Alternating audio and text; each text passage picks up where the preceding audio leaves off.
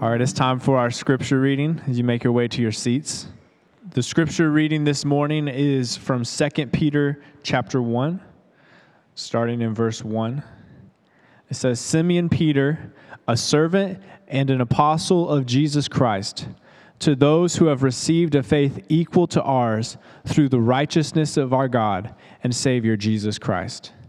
May grace and peace be multiplied to you through the knowledge of God and of Jesus our Lord.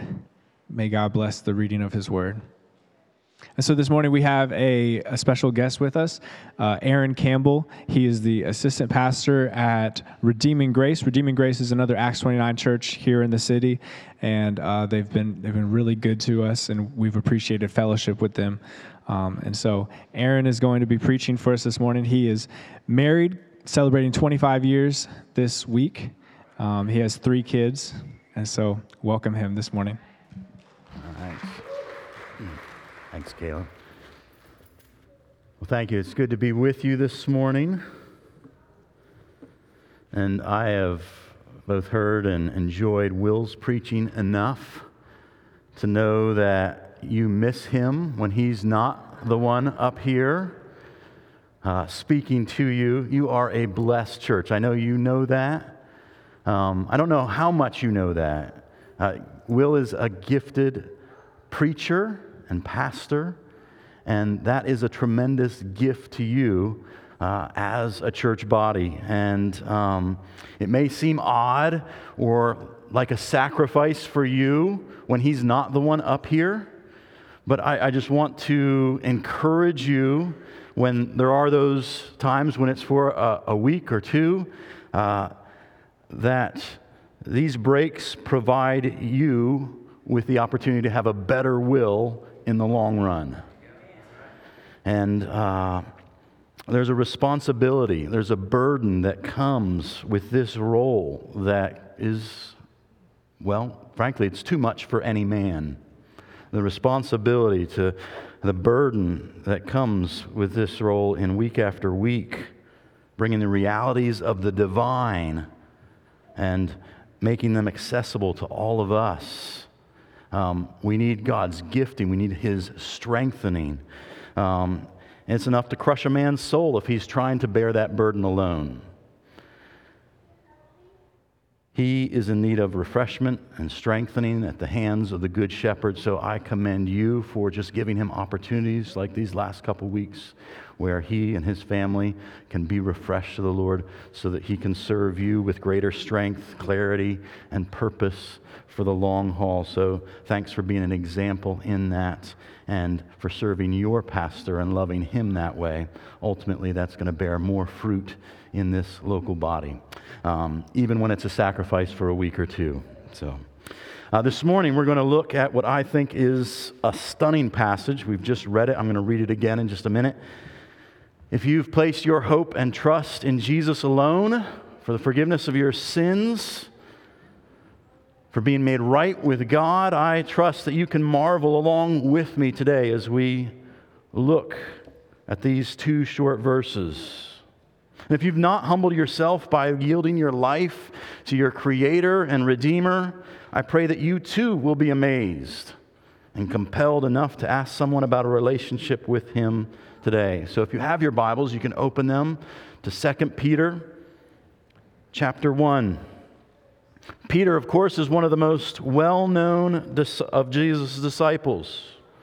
Not only because he pops up in the Gospels again and again, but because his words and actions are often, well, almost a bit too relatable for many of us.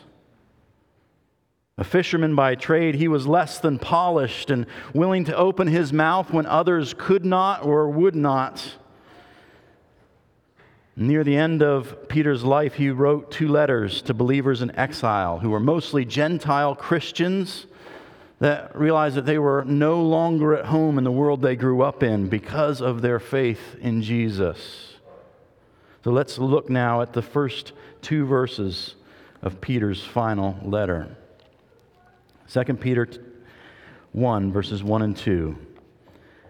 Simeon Peter, a servant, an apostle of Jesus Christ, To those who have obtained a faith of equal standing with ours by the righteousness of our God and Savior, Jesus Christ. May grace and peace be multiplied to you in the knowledge of God and of Jesus our Lord. Here's the main idea I want us to see this morning. It's that our standing before God is outstanding because of Jesus. Peter says he is writing to those who have obtained a faith of equal standing with ours by his and other apostles, as he just identified himself to be, by the righteousness of God and our Savior, Jesus Christ. Who could he be writing to? Who has a faith equal to that of the apostles? Who qualifies as having received a faith equal to Peter and those who have shared his position in being God's spokespeople, his apostles? He isn't writing here to another apostle. He isn't addressing leaders only or some super spiritual society of Christians. This is a general letter going to all believers in every church. Because that is who has obtained a faith of equal standing with Peter and the apostles. Wait a second. An equal standing with Peter, one of Jesus' inner circle. Peter, the one who walked on water. The same Peter who gave the good response when Jesus asked, "Who do you say that I am?" And he replied, "You are the Christ, the Son of the living God." And Jesus responded, declaring that on that good confession, he would build his church and the gates of hell would not prevail against it. Peter, one of the 3 disciples Jesus took with him up on the Mount of Transfiguration, who saw Jesus speaking with Moses and Elijah. The same one who ran to the empty tomb that first Sunday after Jesus was crucified. The Peter that spoke on the day of Pentecost and 3,000 were saved. The spokesperson for the early church God used to heal a beggar outside the temple. The same one who was beaten and imprisoned because of his testimony about Jesus. The one who experienced multiple miraculous releases from prison. The Peter people used to line up the cots of the sick in the street in hopes that his shadow might pass over them, that they might be healed. Is this saying a faith of equal standing with Peter? The apostle God used to confirm the inclusion of the Gentiles in his redemptive plans through their own Pentecost-like experience at Cornelius' house? Is he really saying that a brand new believer, a Gentile believer of his day, or any of us in our day, have obtained a faith equal to Peter and the other apostles? Yes. That's exactly what he's saying. Because Peter is not speaking about whether we have a mustard seed of faith or a mountain of faith, but what our faith obtains when Jesus is the object of our faith. When our faith is in Jesus, what do we receive from that faith? When our trust, our hope, our faith is in Jesus, there is no greater faith that anyone else can possibly have. Our faith in Jesus obtains the same thing the apostles' faith in Jesus obtained, putting us on equal footing with every saint and hero of the faith. take a second to soak in that. To just consider how amazing that is. An equal standing with Peter than the other apostles, because, we can struggle with doubt when it comes to questions related to our standing before God, even those that have walked with the Lord for years and still have doubts and struggles. But Peter and Paul, James and John, they're different, right? They're in the pages of this book. They walked and talked with him, and then they took his message, and empowered by his Spirit, they turned the world upside down. There's no doubt on the standing of their faith. So we might doubt Peter's wisdom in making a declaration like this, except that his declaration is also in this book. How's that possible? Well, Peter answers that in the second half of verse 1 when he writes, "To those who have obtained a faith of equal standing with ours by the righteousness of our God and Savior, Jesus Christ." Let's not forget that the same Peter who had all those amazing experiences also stuck his foot in his mouth over and over again, getting told to be quiet by God the Father at the Transfiguration, and being told by God the Son, "Get behind me, Satan." Peter also vowed that though everyone else might fall away, he never would. Yet that same night he denied the Lord 3 times. Peter knew what it was like to fail. He knew what it was like to fall. And he learned that a good standing with God couldn't be based on his own goodness or righteousness. He came to understand that an outstanding standing wasn't the result of his bold declarations or his best intentions, but on what Christ has accomplished. And so he passes that on to us.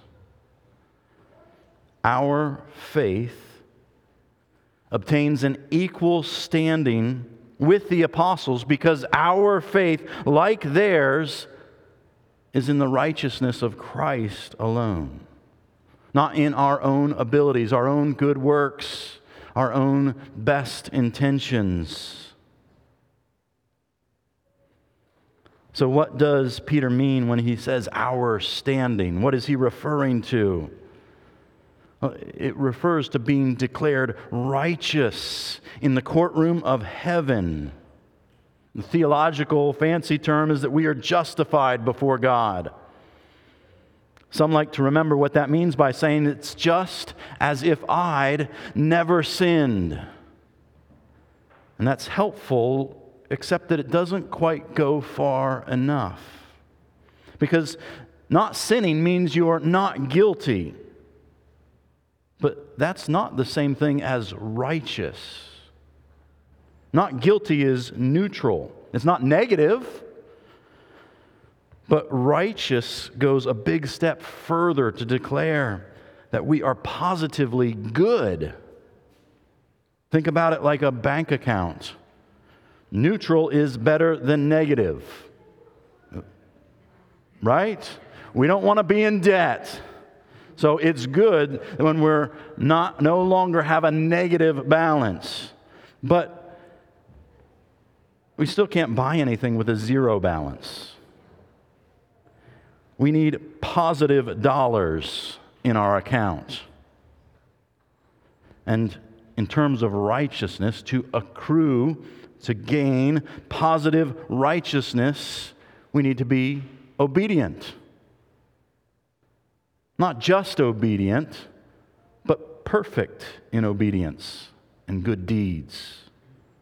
In our words, in our thoughts, in our actions and attitudes, which is why all of our accounts need some serious outside help. And this is a part of Christ's work. I think many of us, I know for me, I can often overlook this. I mean, we're familiar with Jesus dying on the cross for our sin. The fact that he willingly stood in our place and took the punishment for all of our sin. It's as if he said, treat me as if all of their sin, all the hatred and anger and lust and selfishness, treat me as if I had done all that. All the lying and stealing, abuse and murder, idolatry and adultery, gossip and slander, drunkenness and gluttony, put it all on my account and treat me as if I had done it all. And God the Father did. Jesus' dread of the cross wasn't just related to the physical agonies he would endure, but the active, concentrated wrath and anger of God that he absorbed for us, so that we would not have to bear that to our own damnation. It's the same wrath that isn't exhausted for all eternity in hell for those who do not receive what Christ has done for them, standing in our place. So, dealing with our sin, it was a necessary action for us to have the opportunity to be welcomed by God. And it was wonderfully generous and incredibly costly for Jesus. But it's only half of the good news. His taking our sin didn't make us right with God. It made us neutral with God. At least it would have if that's as far as his great exchange had gone. The other half of the equation is that all of Christ's righteousness, what he earned through his perfect obedience, his fulfilling the law, all that he was and did that made God the Father declare, "This is my Son, with him I am well pleased." All of that was credited to our account. Positive dollars that you and I could never earn on our own. Peter clearly says our standing is by the righteousness of our God and Savior, Jesus Christ. He took all of our negative from us, and he gave all of his positive to us. So we aren't simply in a position where God won't punish us because he punished Christ instead. No, even greater than that, he loves and pours out his favor and kindness to us because it's just as if I'd lived the perfect life that Jesus did. That's why God declares us not only not guilty, but righteous, perfect, outstanding. And notice when this goes into effect. Peter is writing to those who have obtained this faith of equal standing. It's taken place in the past, and it remains in effect forever. Not just for other apostles, but for every believer. When we are saved, brought from spiritual death to eternal life, transformed from the kingdom of darkness into unending light, at that moment, our standing with God, because of Christ's righteousness that is credited to us, to our account, it's something that we have already obtained.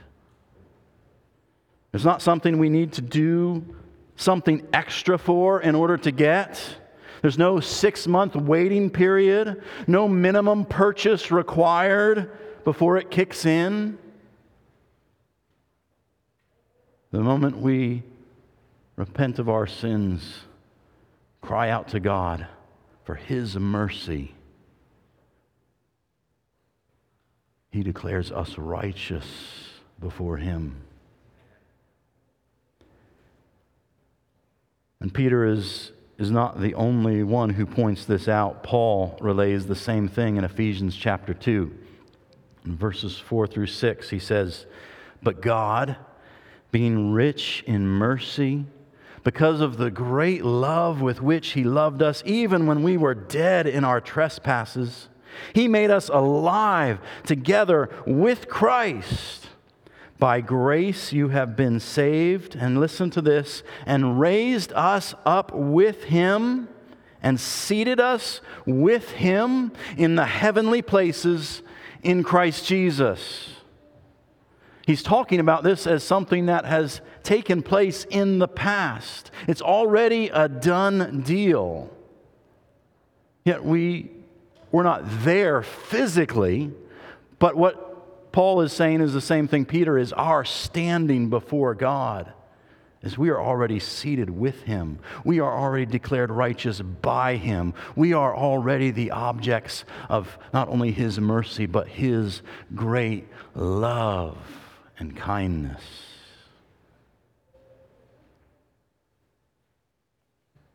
And this is for every follower of Jesus. Our standing before God right now is that we are already raised and seated with Him, declared righteous by the Judge of heaven, sons and daughters of the Most High God. How amazing is that? You and I, in case you were unaware, we are not currently experientially righteous. Not in our thoughts and actions, our words, our attitudes. Yet God has declared us righteous in Jesus and promised to treat us not according to our sin, our weakness, our inabilities, our failures,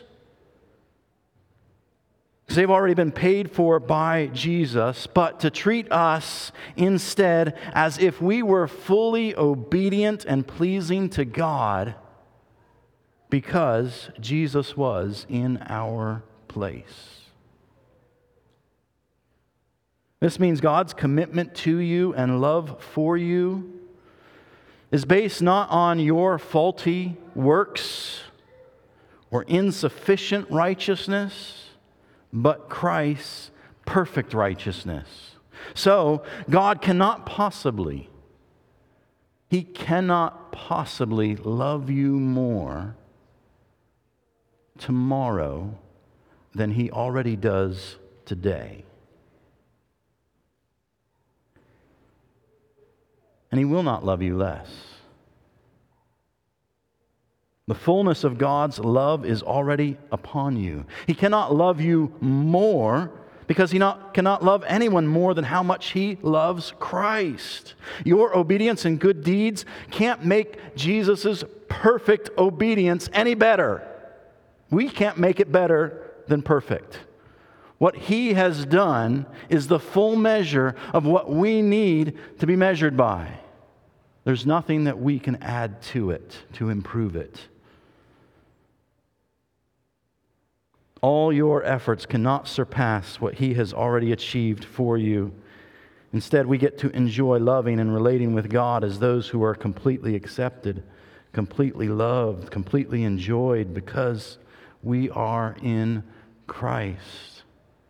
And God will not love us less than He does right now because all of our sin and failure and worst moments, they've already been dealt with. Your current disappointments, there's something that He already knew about and took care of 2,000 years ago.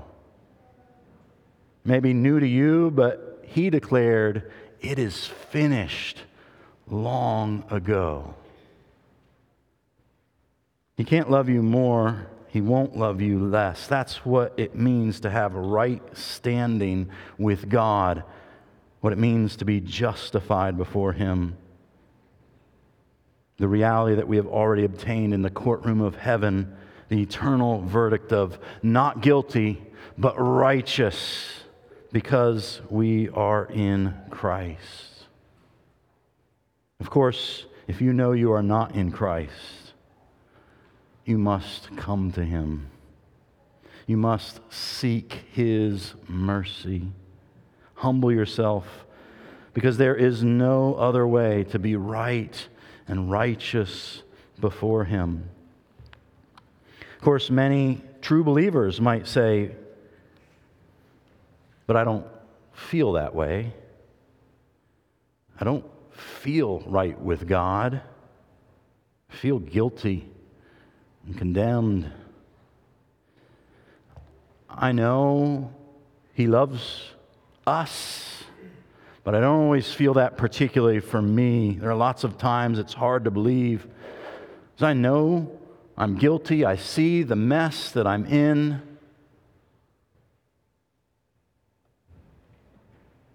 Maybe that's where you're at this morning.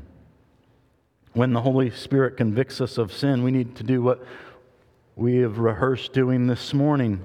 We need to confess our sins, because He is faithful and just to forgive us our sins and to cleanse us from all unrighteousness. When we've done that, feelings of guilt, shame, condemnation persist. Allow me to give you the same counsel I give to my daughters, who are 20 down to 14. When their emotions, particularly feelings of condemnation and guilt, seem to be running the show, our feelings are lying liars. And we need to stop listening to them so much. Seriously, the enemy manipulates our emotions against us to keep us feeling distant from God. We need to listen to our emotions less and speak to ourselves the truth of God's Word. We can't allow our limited, constantly fluctuating, self-centered perspective to become greater in our eyes than what God has revealed to be eternally true.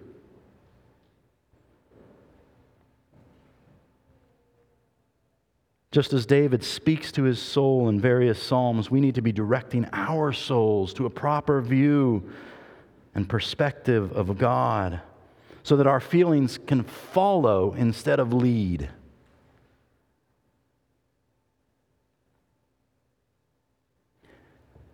Our sins are forgiven, and we are declared righteous before God. That's amazing news. But we're not in heaven yet, and life is still hard. So Peter also prays for his readers. That's what verse 2 is. He says, "May grace and peace be multiplied to you in the knowledge of God and of Jesus our Lord." Our main idea was that our standing before God is outstanding because of Jesus. Well, the application is our outstanding standing doesn't remove the need for more grace and peace now. Peter lived in the same world we do. Even though our standing before God is settled and immovably secure because of Christ, Peter knows that we're not. We're not always settled and immovably secure. We still sin and struggle. We wrestle with fears and doubts. We wonder if He is really real and whether His promises are too good to be true. We live in a broken and hurting world that often leaves us feeling hurt and broken. So hearing about a standing that we have already obtained with a God who couldn't possibly love us more than He already does, in those times it either doesn't make sense or doesn't seem very reassuring. Because if he loves us so much, why is life still so hard? Why are things so messy? Why does this world disappoint us so much? Why can't we seem to get our acts together? Seems to be a misalignment.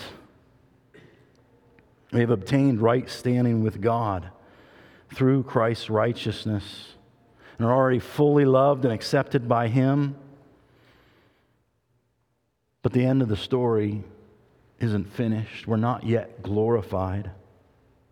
We're not made like Him yet.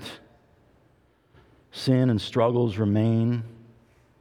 So in this life, we must continue to engage in the process of becoming more and more like Him, called sanctification, growing and conforming our present selves into what He has already declared us to be, righteous before God,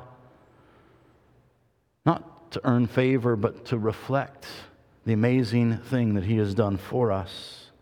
It's a process that requires effort, requires work,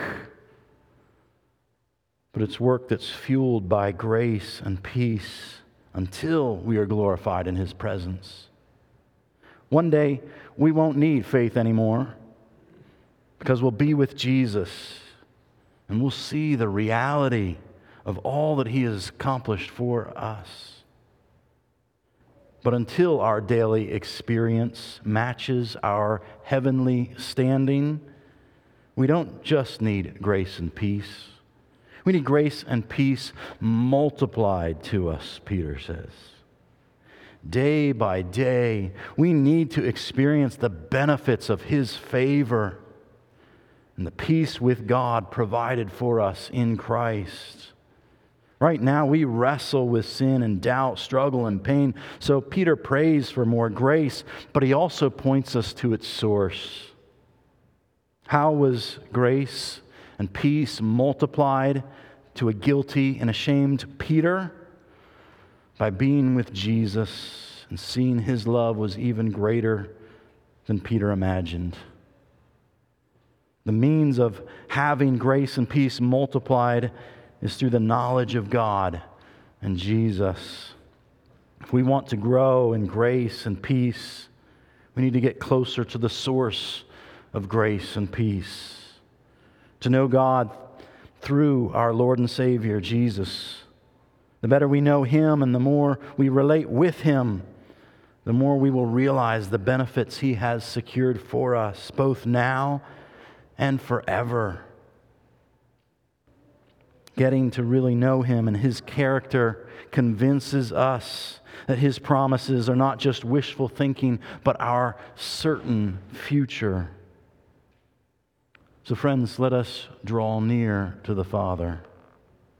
Let us give thanks to the Son. Let us eagerly desire the work of the Spirit so that more grace and more peace might overflow in our lives and transform our current experience. Not with any promises that our circumstances will change, but the way we relate to Him in the midst of our circumstances might. Our standing is secure in Jesus. So with Peter, let's pray for more grace to enjoy Him and His benefits that He is so richly provided for us. Let's pray together. Lord, thank You that we have an outstanding standing because of what You have done for us. Thank You that we don't have the example of a perfect Peter, but one that knew what it was like to experience grace and peace through his relationship with You. Thank You that our standing is not based on our own perfection or best intentions, but on what You have accomplished, what You have secured. Help us to know You more through Your word so we might experience more of the grace and peace that You have already purchased for us. For those that don't know You, would You help them to see that You offer freely what they can never attain on their own. Would you bring them to an end of themselves, that they might begin new life in you?